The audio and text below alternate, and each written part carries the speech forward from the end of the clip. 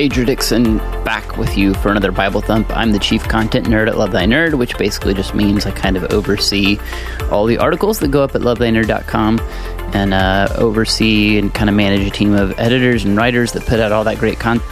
And I'm not going to lie, I'm very biased, but I think there's some really great content up at lovethynerd.com. Definitely check it out if you haven't. That said, what I want to do today is kind of review what we've done the last few weeks in this series that I've been doing here on identity. And I want to remind you that when we say this is a Bible Thump, I really hope it doesn't hurt. I hope that it encourages you. I hope that it empowers you. I hope that it gives you some sense of hope and purpose and guidance throughout the week. So that's our goal, is to look to the Bible to see what hope, what purpose, what guidance it might give us. So your identity, what is that? Well, we've talked about how your identity refers to the beliefs that motivate you, how you see yourself, and your place in the world. Identity refers to who you are at your core, in your core being, at the most fundamental level, and how you and really it's how you see yourself. So your identity is going to shape your story.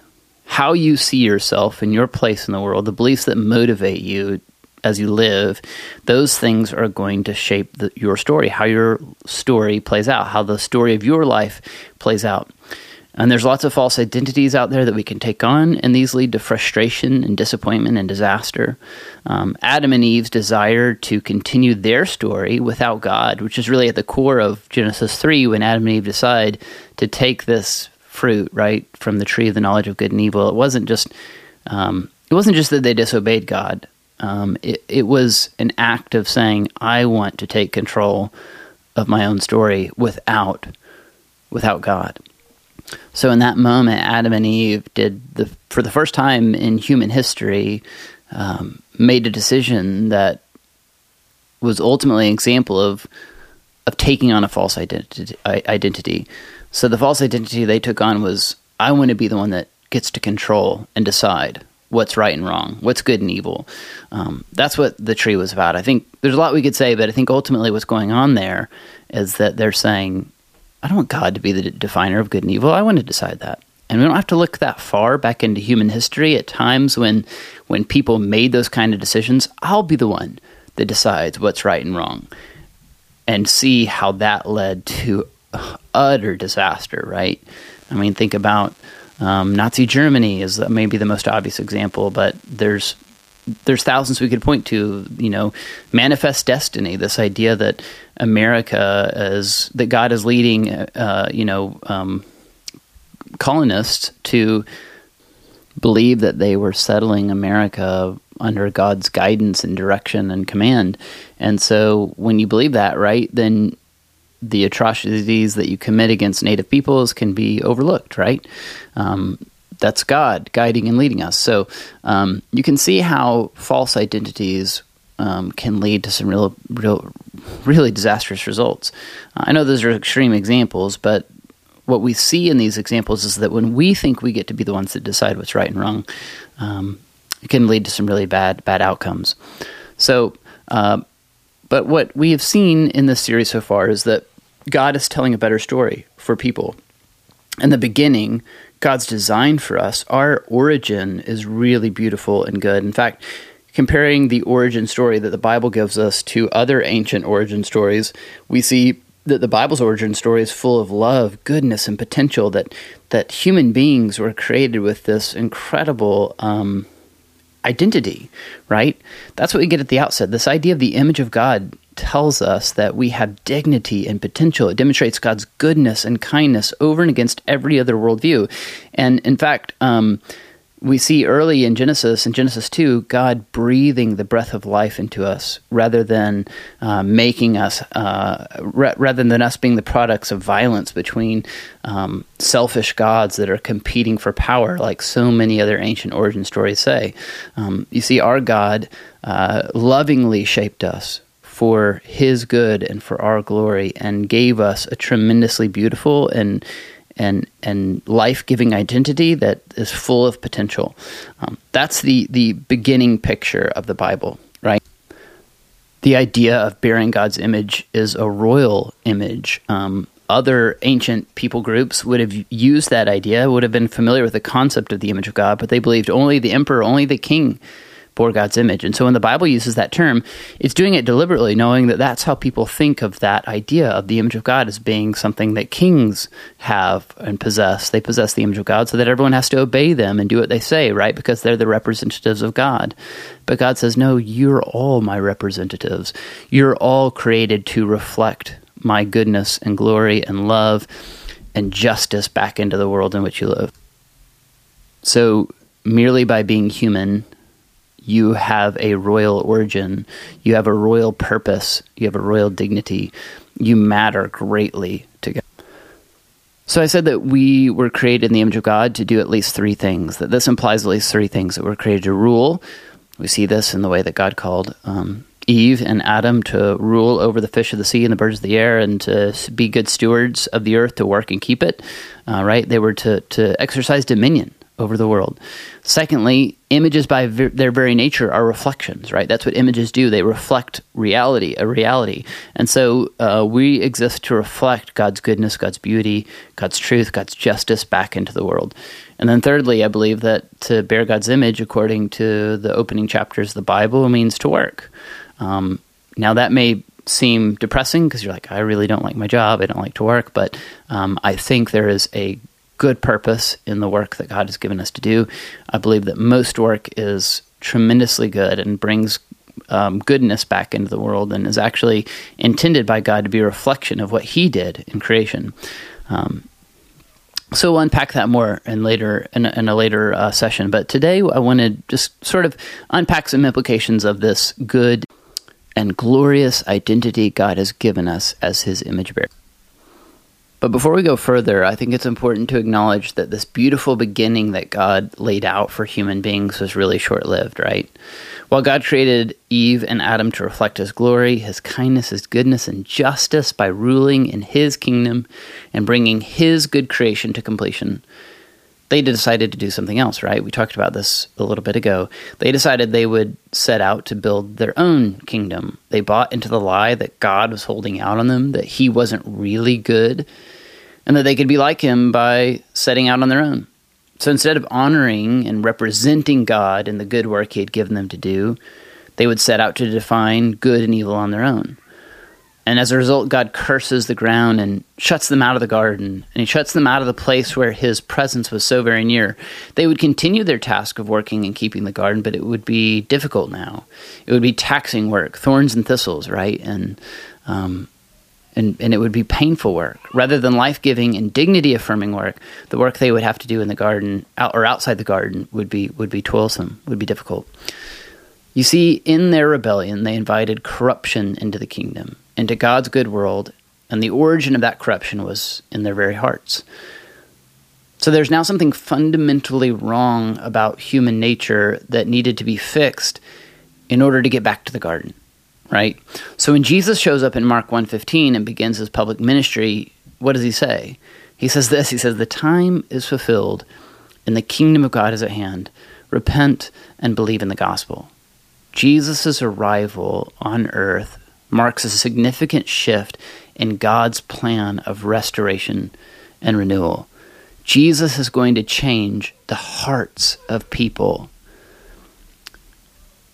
You see, John the Baptist would baptize with water, right? But Jesus baptized with fire and the Holy Spirit. Fire is not just a picture of judgment, as we so often think, but it's actually a picture of purification. In the Old Testament, fire was constantly used to purify offerings, and it would have immediately brought that idea of purification to mind for so many in Jesus' day. So when John says Jesus is going to baptize with fire and with the Holy Spirit, he's saying He's going to do something about what's wrong with human hearts. He's going to do something about what's fundamentally wrong with human nature. So Jesus' arrival marks a significant shift in God's plan of restoration and renewal. He's going to change human hearts. He's going to renew the image of God in us. This is really good news. Jesus is making all things new. He's going to restore our hearts, restore our dignity, and the dignity of our work. And honestly, the dignity of our rest. God didn't just create us to work, He also created us to rest, right? On the seventh day, God rested. And that's a picture of how God wants us to live. He doesn't want us to spend all our time being productive. He also wants us to spend time taking breaks and enjoying creation and enjoying Him. So Isaiah 11:8 envisions a day when children, infants, will play beside the pits of cobras, and toddlers will play beside snakes' dens. In other words, there's a future of playfulness awaiting us. There's a future also of productive work. One of the frustrating things about work right now sometimes for us is that it's not very productive. It's frustrating. Things don't go the way we want them to. Projects end up being a lot more difficult than we think they will be. But in Isaiah's vision of the new heavens and the new earth, we read this: people will build houses and live in them. They will plant vineyards and eat their fruit. They will not build and others live in them. They will not plant and others eat. For my people's lives will be like the lifetime of a tree. My chosen ones will fully enjoy the work of their hands. In other words, Isaiah says, and that's Isaiah 65, 21 and 22, Isaiah is saying in the future, when God restores the world, when He restores creation to its intended state in the new heavens and the new earth, that work will be productive and enjoyable, and we will get to enjoy the work of our hands. So much of the work that we do sometimes feels like it's taken from us, right? That maybe corporations or whatever you think, taxes, or maybe you think your taxes aren't being used well or whatever. But so much of the work that we do, it feels like sometimes it's being enjoyed by everyone else and not by the people that we care about, and not by those in need, right? We have a future of work that's going to be enjoyable and productive, and it's going to bless us, and it's going to bless others. There's work in the future for us, but it's good work. It's exciting work. Think of it like, some project you did that was really rewarding and satisfying and blessed you, but didn't just bless you, right? It blessed your family, or it blessed a neighbor, or it blessed someone in need. It made their lives tangibly better. And in that project, you took a lot of satisfaction and joy. That's the kind of future work that awaits those who look forward to the coming kingdom. And honestly, is the type of work that we can participate in now if we'll look to Christ for strength, for help, for guidance. All right, that said, I want to leave you with some implications of what it means to be made in the image of God, or what it looks like to live out our identity as image bearers. What does it mean to be made in the image of God? What does this tell us about who we are? What does it tell us about who God designed us to be and what God designed us to do? If we're really made in the image of God, we are rulers, kings, dignitaries. And how should that shape and inform how we live? I want to give you at least three things. First, it shapes our relationship with God. He is not like the pagan gods who create to exploit and objectify and get as much out of other people as possible to get others to do their bidding. That's not how God creates. He doesn't create to make slaves. He creates to make kings and dignitaries and rulers. He is good and kind, and He creates to share not only His world, but His work. I mean, think about the Great Commission. Isn't that Jesus saying, I'm not going to keep all the work that God has given me to myself, but I want you to share in it. I want you to join me in this great project of making disciples. So the task God has given us in the garden is good and dignifying. The task He gives us in the church is good and dignifying. His making of people in His image implies that He offers to human beings a relationship with Him that is unprecedented in the rest of creation. I think that's the primary thing that we ought to take away from the fact that we're made in God's image, is that God wants to be in a relationship with us that's unlike anything else. Adam and Eve were His partners in the garden, not His slaves. They were His partners. Not to say that they were equal to His stature or His character, but He wanted them to join Him in His work in the garden, in His project of bringing order and beauty and benefit out of the good world that He made. So the fact that we're created in the image of God shapes our relationship with Him. Secondly, the fact that we're made in the image of God shapes our relationship with other people. If the Bible's origin story is true, it should radically shape how we see, interact with, and treat other people. This tells us that people are worthy of our time, attention, and energy. Everyone is. They're worthy of your time, attention, and energy. Even the people you think are too this or too that, too liberal, too conservative, they are kings and queens of the earth. Broken kings and queens, but still kings and queens nonetheless. And they're worth listening to, understanding, and hearing out, no matter how different we think they are from us. So this is the tension that we live in as followers of Jesus, I believe. All people are made in God's image, and yet all people have fallen short of his glory. So we need to be willing to be corrected, surprised, amazed, frustrated, disappointed with other people, all those things. We need to be able to listen to people and be corrected by people, even who are like outside of our worldview and outside of the faith. They have things that we can learn from them. They can surprise us. They can amaze us. But we also need to realize that the people around us are going to frustrate and disappoint us. And we need to know that going in so that we can still love them and still point them to Jesus and still be their friends and still care for them and meet their needs. Think about what James said in James 3:9. With the tongue we bless our Lord and Father, and with it we curse men who have been made in his image. How we treat people is an indication of how we see ourselves and our identity, and how we see God and his place in our life. The last thing I want to say to you is that if we really believe we're made in the image of God, then that gives us purpose. We exist to reflect his glory. We exist to do the good work that he has demonstrated for us in the garden. We exist to bring his work forward, to be his partners in his work, and to reflect his goodness, justice, mercy, grace, kindness to the world in which we live, the people around us in the world in which we live. So the image of God in humanity gives everyone, regardless of race, ethnicity, gender, ability, economic level, or anything else, it gives us inherent dignity and value. Please hear me say that to you. You have inherent dignity and value merely because you are a human being. If you're a Christian, the Bible would say the old is gone, the new has come. We're given a new humanity and called to promote human flourishing for everyone, whether or not they share a worldview or not.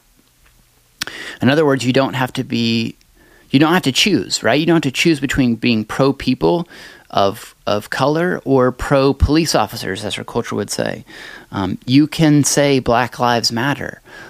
You can say that as a follower of Jesus because they do, and he cares deeply about people of color in our country. You don't have to choose. You don't have to buy into this false dichotomy that you got to stand on one side of the aisle or the other. You can choose to love all people, and that means listening to the marginalized. There's a tremendous track record in the Bible, a tremendous history in the Bible of God judging his own people because they refused to care for the vulnerable and the oppressed and those whose voices were not heard. You want to silence the voices of suffering people, you are not on the side of the God of the Bible. So let's think about how we can love everyone made in his image. To be a Christian is to trust Christ, to love God supremely, and our neighbors as ourselves. Paul said this in Galatians 3:27-28, "For as many of you as were baptized into Christ have put on Christ. There's neither Jew nor Greek, neither slave nor free. There's no male nor female. You are all one in Christ Jesus." That's not to say our differences don't matter. They do. And our differences make us unique. In fact, the Bible, I think, would say that God celebrates our differences. But it's to say that we are all given tremendous dignity and value through Christ. And through Christ, he's making a new humanity, right?